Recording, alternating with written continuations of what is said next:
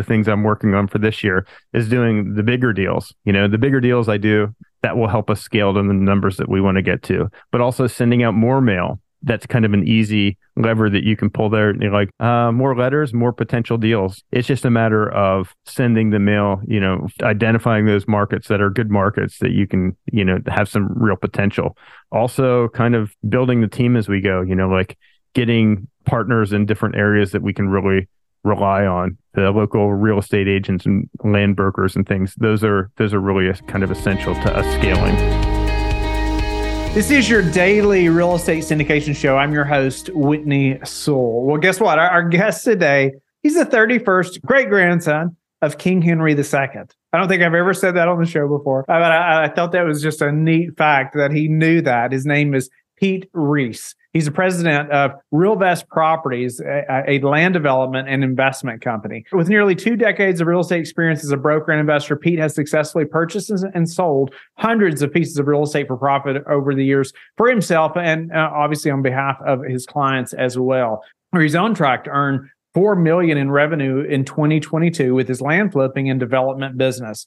Pete's always looking for his next deal, including his longtime dream of his own private island. I thought that was neat as well. But Pete, he has become an expert in land flipping. And I think it's just a neat process of how guys have done that. We've interviewed a number of them on the show over the years, and they've got this dialed in. It's just a very interesting process of how they find this data, how they act on it, how they receive, all this information, and how they move forward and make some amazing profits in this kind of business. And he and I talked about how can you scale that, and what does that look like? Is it more letters? Is it investors? What does that? How do you do that? Now, I enjoyed this conversation. I think there's a number of things that I learned and that I could take back to our business as well. Even though we're not flipping land, and so I know that you're going to learn a lot from Pete today. Pete, welcome to the show. Looking forward to learning about your business model that seems to have been so successful in this land flipping business. Man, welcome to the show, Pete. Well, thanks for having me, Whitney. I really appreciate it. Well, Pete, tell us a little bit about how did you get into real estate? How did you, get into this specific niche of land flipping? It seems like I've heard more about that over the last year or two, maybe, but not really before that. But what is that, and how did you get into that type of business? Yeah, well, the crazy thing is I've only been doing land flipping for about 2 years at this point. We actually resold our first property in this model in March of 2021 and did about that first year, partial year, we did about 1.2 million in revenue and about 50% gross profit.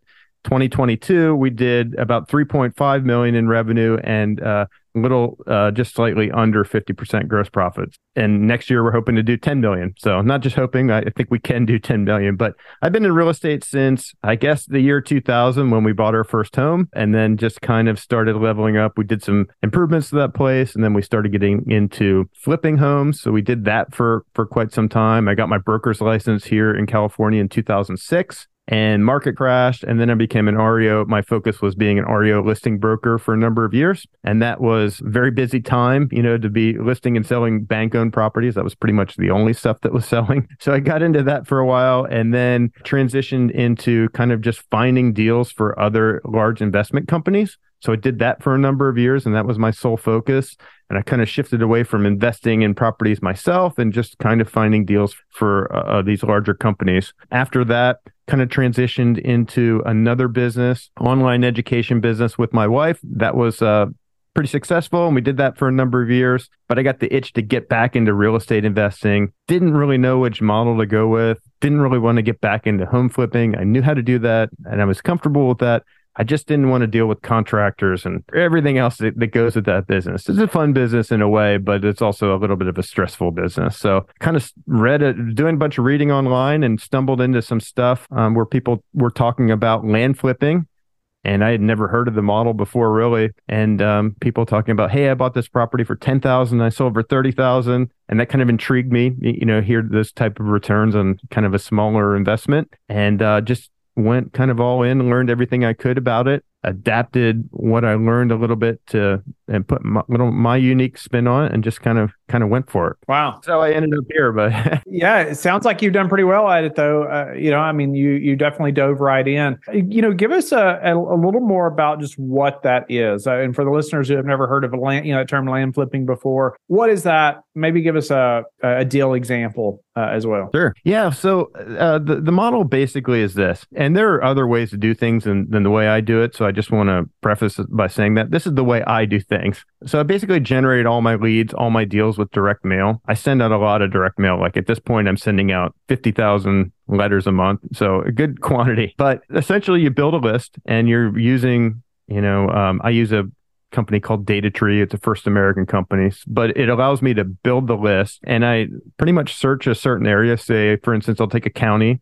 And then in that county, I'll look at all vacant land that's 10 acres and above. And then I filter out the obvious non-sellers. These would be this would be companies like railroads or a city-owned property or municipality, something like that, where I know that they're not going to be interested in the offer that I send them. And then I come up with the average price ranges for that county. So for instance, a acre of land in that area may go for, at a 10-acre parcel, it may be 10,000 an acre. So I'll back off a percentage from there, and then we'll come up with an average offer price. Like generally I would do, if it's a pretty hot area, I may do 40%, to retail value. So, and then we'll just do a mail merge, and that generates an offer value on each one of these letters that we're sending out. So we actually, page one is kind of a letter describing who we are, what we can do for them. And page two is an actual one-page offer that we send out. So we send out thousands and thousands of these letters each month. Phone obviously starts ringing. We get letters back. Sometimes people just sign the offers and send it back. Sometimes they email them back. Sometimes they call and they complain that the offer was too low. But essentially, it gets the activity coming in, and we've got a process now to kind of deal with all that activity. We evaluate the offers. We evaluate things when they come in and look at the properties really deeply at that point. And then we come to an agreement with these property owners.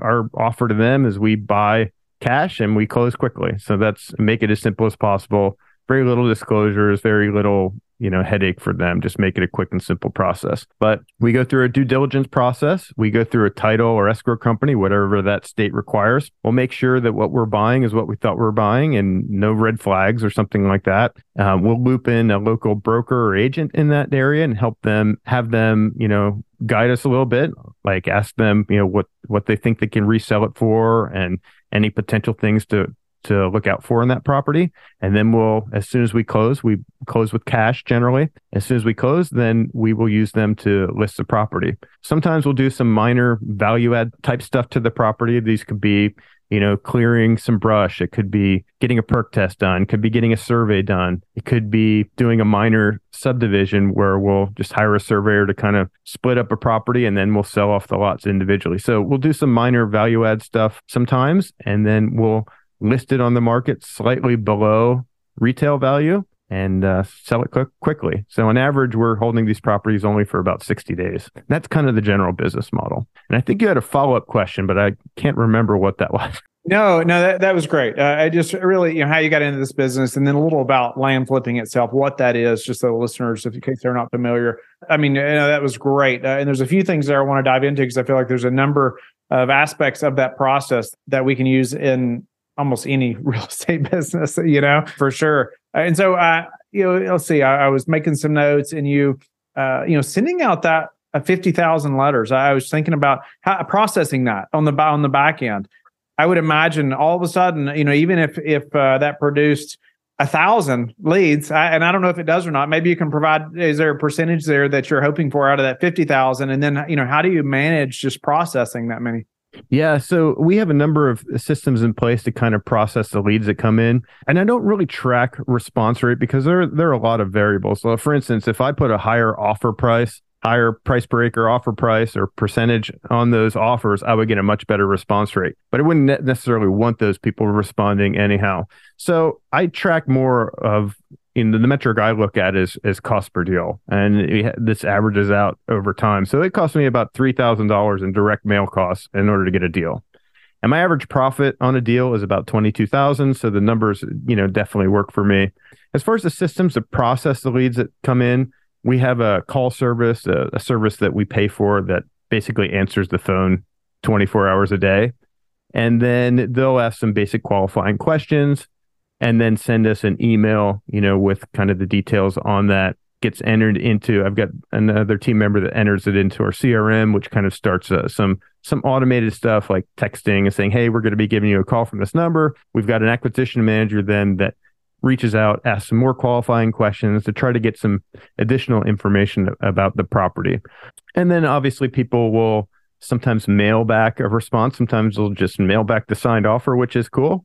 And then, sometimes they'll email or text back and, want to negotiate or something along those lines. But so, yeah, we've got a CRM and a whole process in place to kind of deal with all that stuff. The other thing is, like, when they call during regular business hours, we attempt to have the call center live transfer to my acquisition manager that can hopefully, get on the call with them right away, if possible. That's awesome. And I know listeners are thinking, well, call center, it sounds like you're outsourcing that. Is that right? Yes. Is there a company you could tell us about for the call center and the CRM? Yeah, the company I use is called PatLive, PATLIVE. They do a really good job, and I like the fact that they're able to answer the phone at any hour, and it's just not feasible for me to have like someone on their team that can always answer, and and they could be on another call or something and not able to answer. So I like it so that all of these calls get answered, and they charge by usage. It just depends how many minutes you're kind of using each month, and they send you detailed logs of all this stuff. Kind of looks like your cell phone bill. I would hope you're not putting your cell phone number on all those letters. Oh my God. I think some land investors do that, but maybe they find out real quickly that it's not a good idea. And that's another part of this business. Sometimes you get people calling that are like super, super upset, that you mailed them this low offer. So I use that call service to kind of filter out those people that are not interested in selling and, just calling to complain or something. Yeah. And then the CRM that you use, I know people wonder about that. Yeah. So it's a custom solution that we built on top of the High Level platform. And High Level is kind of a all-in-one system that allows it's very customizable, but at the base system, it's basically just there, but you have to build on all of these things on top of it in order to do what you want it to do. So I don't just use that for the CRM. It's basically a whole business process system for us. So it manages all the different team members and all the different processes that we have within our business. And it's all tied into technology and so it's a really cool solution for that. Yeah, no, it's helpful. I just know I get questions around CRMs all the time, or people wanting me to ask, the guest if they mention that. So you mentioned, you're figuring out the potential price per acre, for this land in the county. I guess let's back up from there and talk about markets a little bit. You're in California. What parts of the country are you buying in? Yeah, most of the stuff we're buying right now is East Coast. So I know you're in Virginia. We buy a lot of properties in Virginia, pretty much anywhere from New York down to Florida. And, I'm not opposed to any other place in the country. I'll buy land anywhere, but it just seems like sometimes you get established in one area and that works really well. And then you try to get as much repeat stuff going in that area. With us, a big part of our business is getting a local land specialist broker or agent to help us out, not only on the valuations, but also on the resale side of things. So once we find a good partner to work with, we really try to establish as much business as we can in that area. So just kind of been, we send out test mail to a lot of different areas, and sometimes the mail works really well in a particular area. Sometimes it doesn't. And maybe, I don't know all the reasoning for that. Maybe I priced the offers wrong, or who knows. But so we're always trying to kind of expand into new markets, and it's gradually increasing over time. No, that's interesting. And what are some ways that you're going to pick that market? What are some things you're going to think through? Or are you just going to keep covering the map as you work your way down the East Coast? Yeah, well, the big thing we look for is activity. We need to make sure that there's kind of an active land market. So, and to determine that, really, a lot of times we're just kind of looking on Zillow or Realtor.com, kind of just filtering for land. And, for instance, we do most of our properties now are 10 acres plus. Sometimes some of the areas are 5 acres plus, but we'll just kind of put that filter in. And over the last, say, for instance, we'll get a particular county And over the past 12 months, how many properties sold within that acreage range? Was it 50 properties that sold? And then we'll look at the active listings. And if there's 200 active listings in that category, then we know that there's a real glut of inventory and not a lot of sales. That's theoretically, that's 4 years worth of inventory. But on the other side, if we see that there's 10 active listings and there was 50 sales over that, the past 12 months, then we know that that's a pretty hot market. And if we get a property that's a nice property and we price it right, it's going to sell. So that's kind of the main thing that we look for, really, just kind of the market activity in a particular area. That's helpful. Speak to determining the value, of per acre, for that property, because that could change quite a bit, say even within the county, right? Depending on the location where it's at. Exactly. And it's kind of really hard. Well, it's an inexact science, I would say, in order to do that kind of on that big level that we do when we're building out these mailers and everything. So we're just kind of going for averages, but even in one particular area within a particular county, it could vary by the property itself. Like, is the property all woodland? Is it a farm? Is it all wetlands? Is it landlocked? Like, there's all these different variables that it's not even just the location. It's a lot of other things. And you don't really know those things until you really look into a property when the lead comes back. I know other investors that spend a lot of time looking at each and every property and valuing it before they send out the mail, but it's just kind of not my thing. I'd rather spend a little bit more money, to get each deal and not go through all that minutia on the front end. Really, I think it's more about just taking the action, and I'm happy with that return. Spending $3,000 per deal and get $22,000 in return. So those numbers make sense. Even if I was able to get that down to $500 per deal, it'd still be $22,000 per deal on the other side, and it just doesn't make a lot of sense for me to get that refined on the front end. So I'd rather just send out the mail, and then we're wrong sometimes. Our offer amounts, sometimes they're too high, sometimes they're too low, sometimes they're just right. But then we have that conversation when they contact us. And if we were too high, we tell them why we were too high, and we tell them what it would take to put the deal together. And either they go for it or they don't. And, if we were too low, they're going to tell us about it, and they're going to tell us what they need in order to make the deal make sense. And either it does or it doesn't for us. No, that's interesting. It's a lot of that's just getting the conversation started, isn't it? Yeah. If they're interested. You got to start somewhere. Yeah. And I think that the offer thing there's other strategies too. Some investors go with what they call more of a neutral letter, which means, hey, I want to buy your property, give us a call. We pay cash and quick close and all this kind of stuff, but they're not putting any sort of valuation on it. It gets more leads coming in that way, but then you get a lot of people calling back that are looking for retail. And so you have to kind of sift through more potential deals, I guess, in order to get to the good ones. Speak to the worst and maybe the best deal, that you've done through this process. Yeah, I've done some really good deals. One of my favorites is one we just did. This is January when we're filming this. A couple weeks ago, this is one of the first properties that we closed in January here in this year. We bought it in December, I think towards the middle of December even. We didn't hold it that long. So we bought it for $60,000, 30-acre property. And then we put it on the market. We thought, $149 was a good price that we get some activity. So we put it on the market for $149. And instantly we got people, offers coming in, and we ended up getting it under contract for $175. And then it was kind of like a 2-week transaction, I think. And then it closed, and then we ended up making 90-some thousand and didn't even have to do anything to the property. That wasn't in Virginia, was it? No, just south of you. That's awesome. So so deals like that come up sometimes. Kind of the worst deals. I haven't lost, knock on wood, I haven't lost money on any of the deals that we've done yet. But I've gotten very close. There's one deal where I think I made $100 on it, after everything was done. And I kind of drew the line in the sand, that we had an interested buyer, and they were negotiating. And I'm like, hey, this is my bottom line. And I figured it out, okay, this would just net me $100 because I don't want to lose money on any of these deals. But it was a property I had for a long time. I don't even remember what I had gotten wrong on it, but I kind of just probably overestimated what the value of the resale value of it would be. So ended up holding it forever, kind of reducing it every time. And then essentially I just took an offer to just get rid of it. So that's the loser type deal so far for me. So I'm happy with that as long as I'm not losing money. If the loser deals are not like costing me money, I'm fine with that. They cost time for sure though. No doubt about it. Speak to your like a scalability, like in a model like this. Sounds like maybe it's on the front end as far as, sending out, 50,000, or maybe we can do 100,000, right? Letters per month, or 200,000, or maybe we're doing that many more markets at a time, or we increase our, our call service, quantity, or, whatever, how we're processing these leads.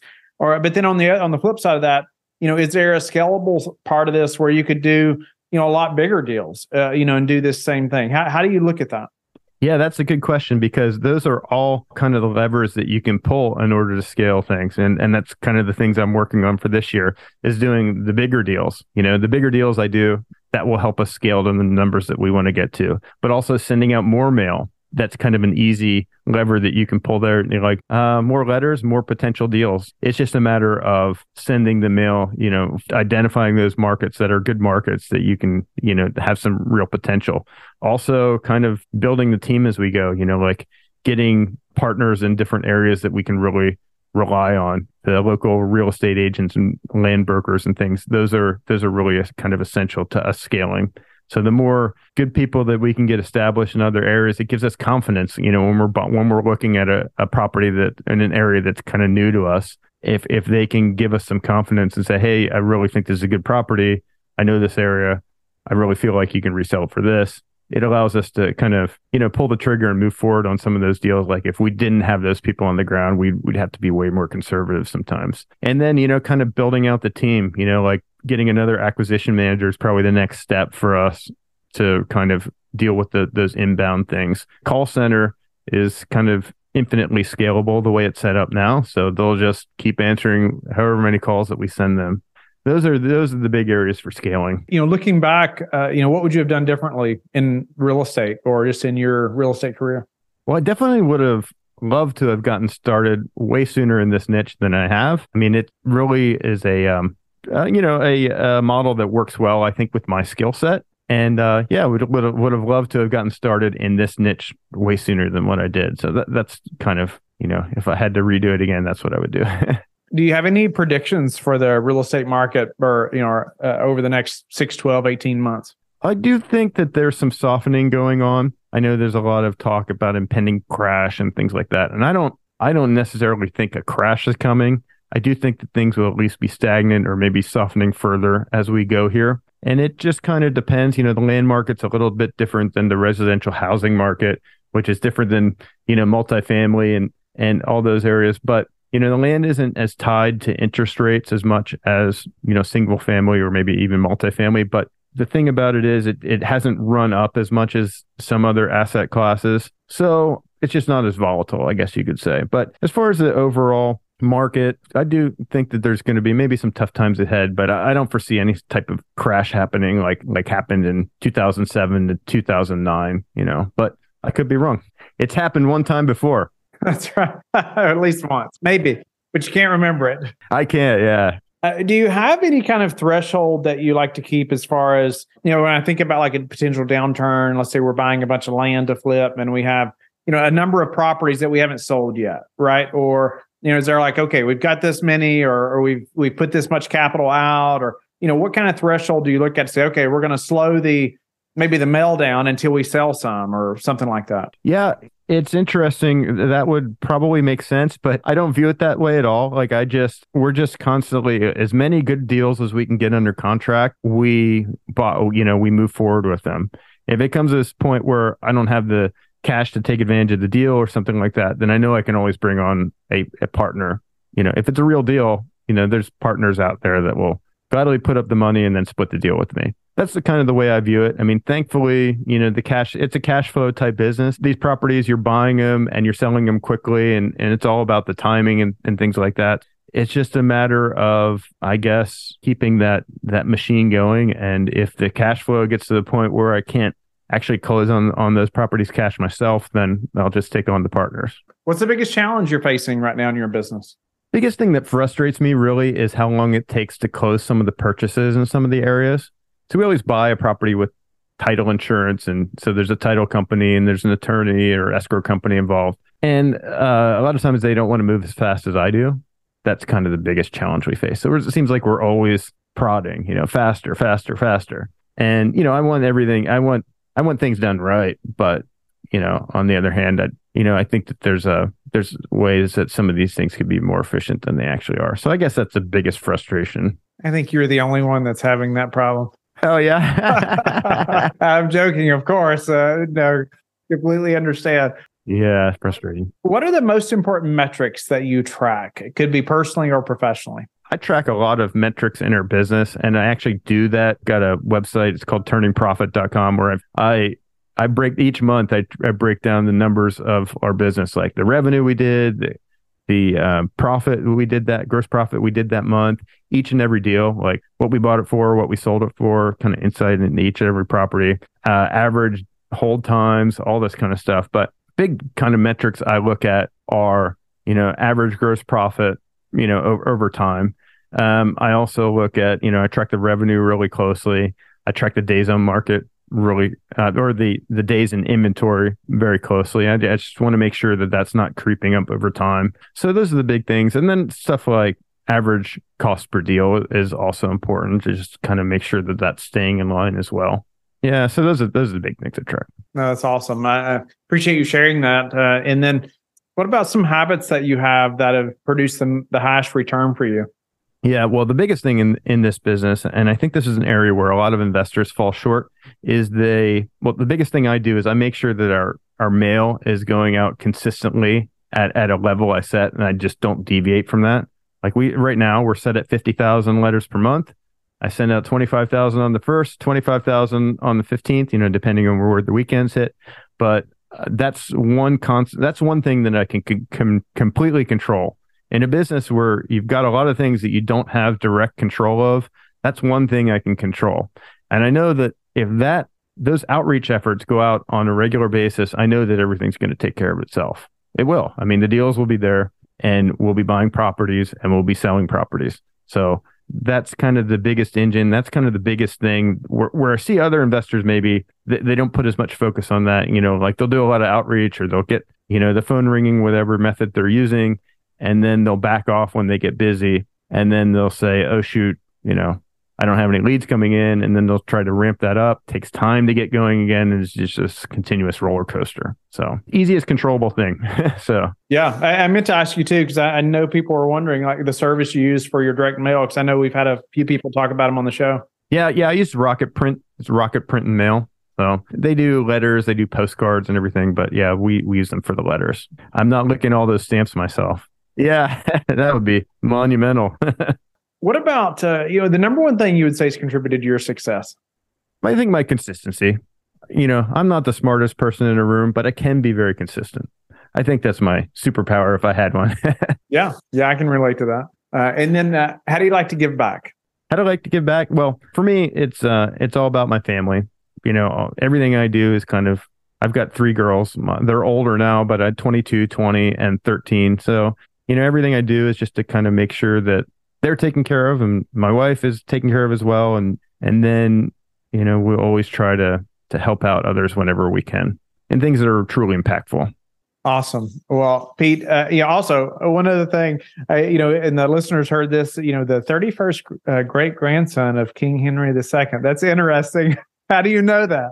Well, I just figured it out like a couple years ago. My daughter was doing research on ancestry.com, and you can follow all these clues back. And she just followed all the clues back, and I've got, he was in my line there, and then other people that back then too. Crazy thing is, he was responsible for really building this Dover Castle in UK or England. And I had visited that before, and the first time I visited, I didn't even realize that connection there. So that's really neat. Yeah, and then I went back afterwards, and they didn't even give me any sort of discount for going in the castle. Not that I asked.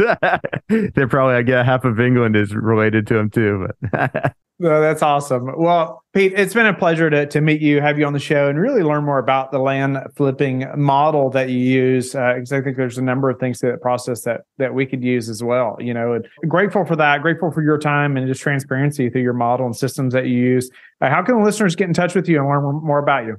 Yeah, best place is to go to turningprofit.com, and it's got links to all of our social accounts, YouTube channel.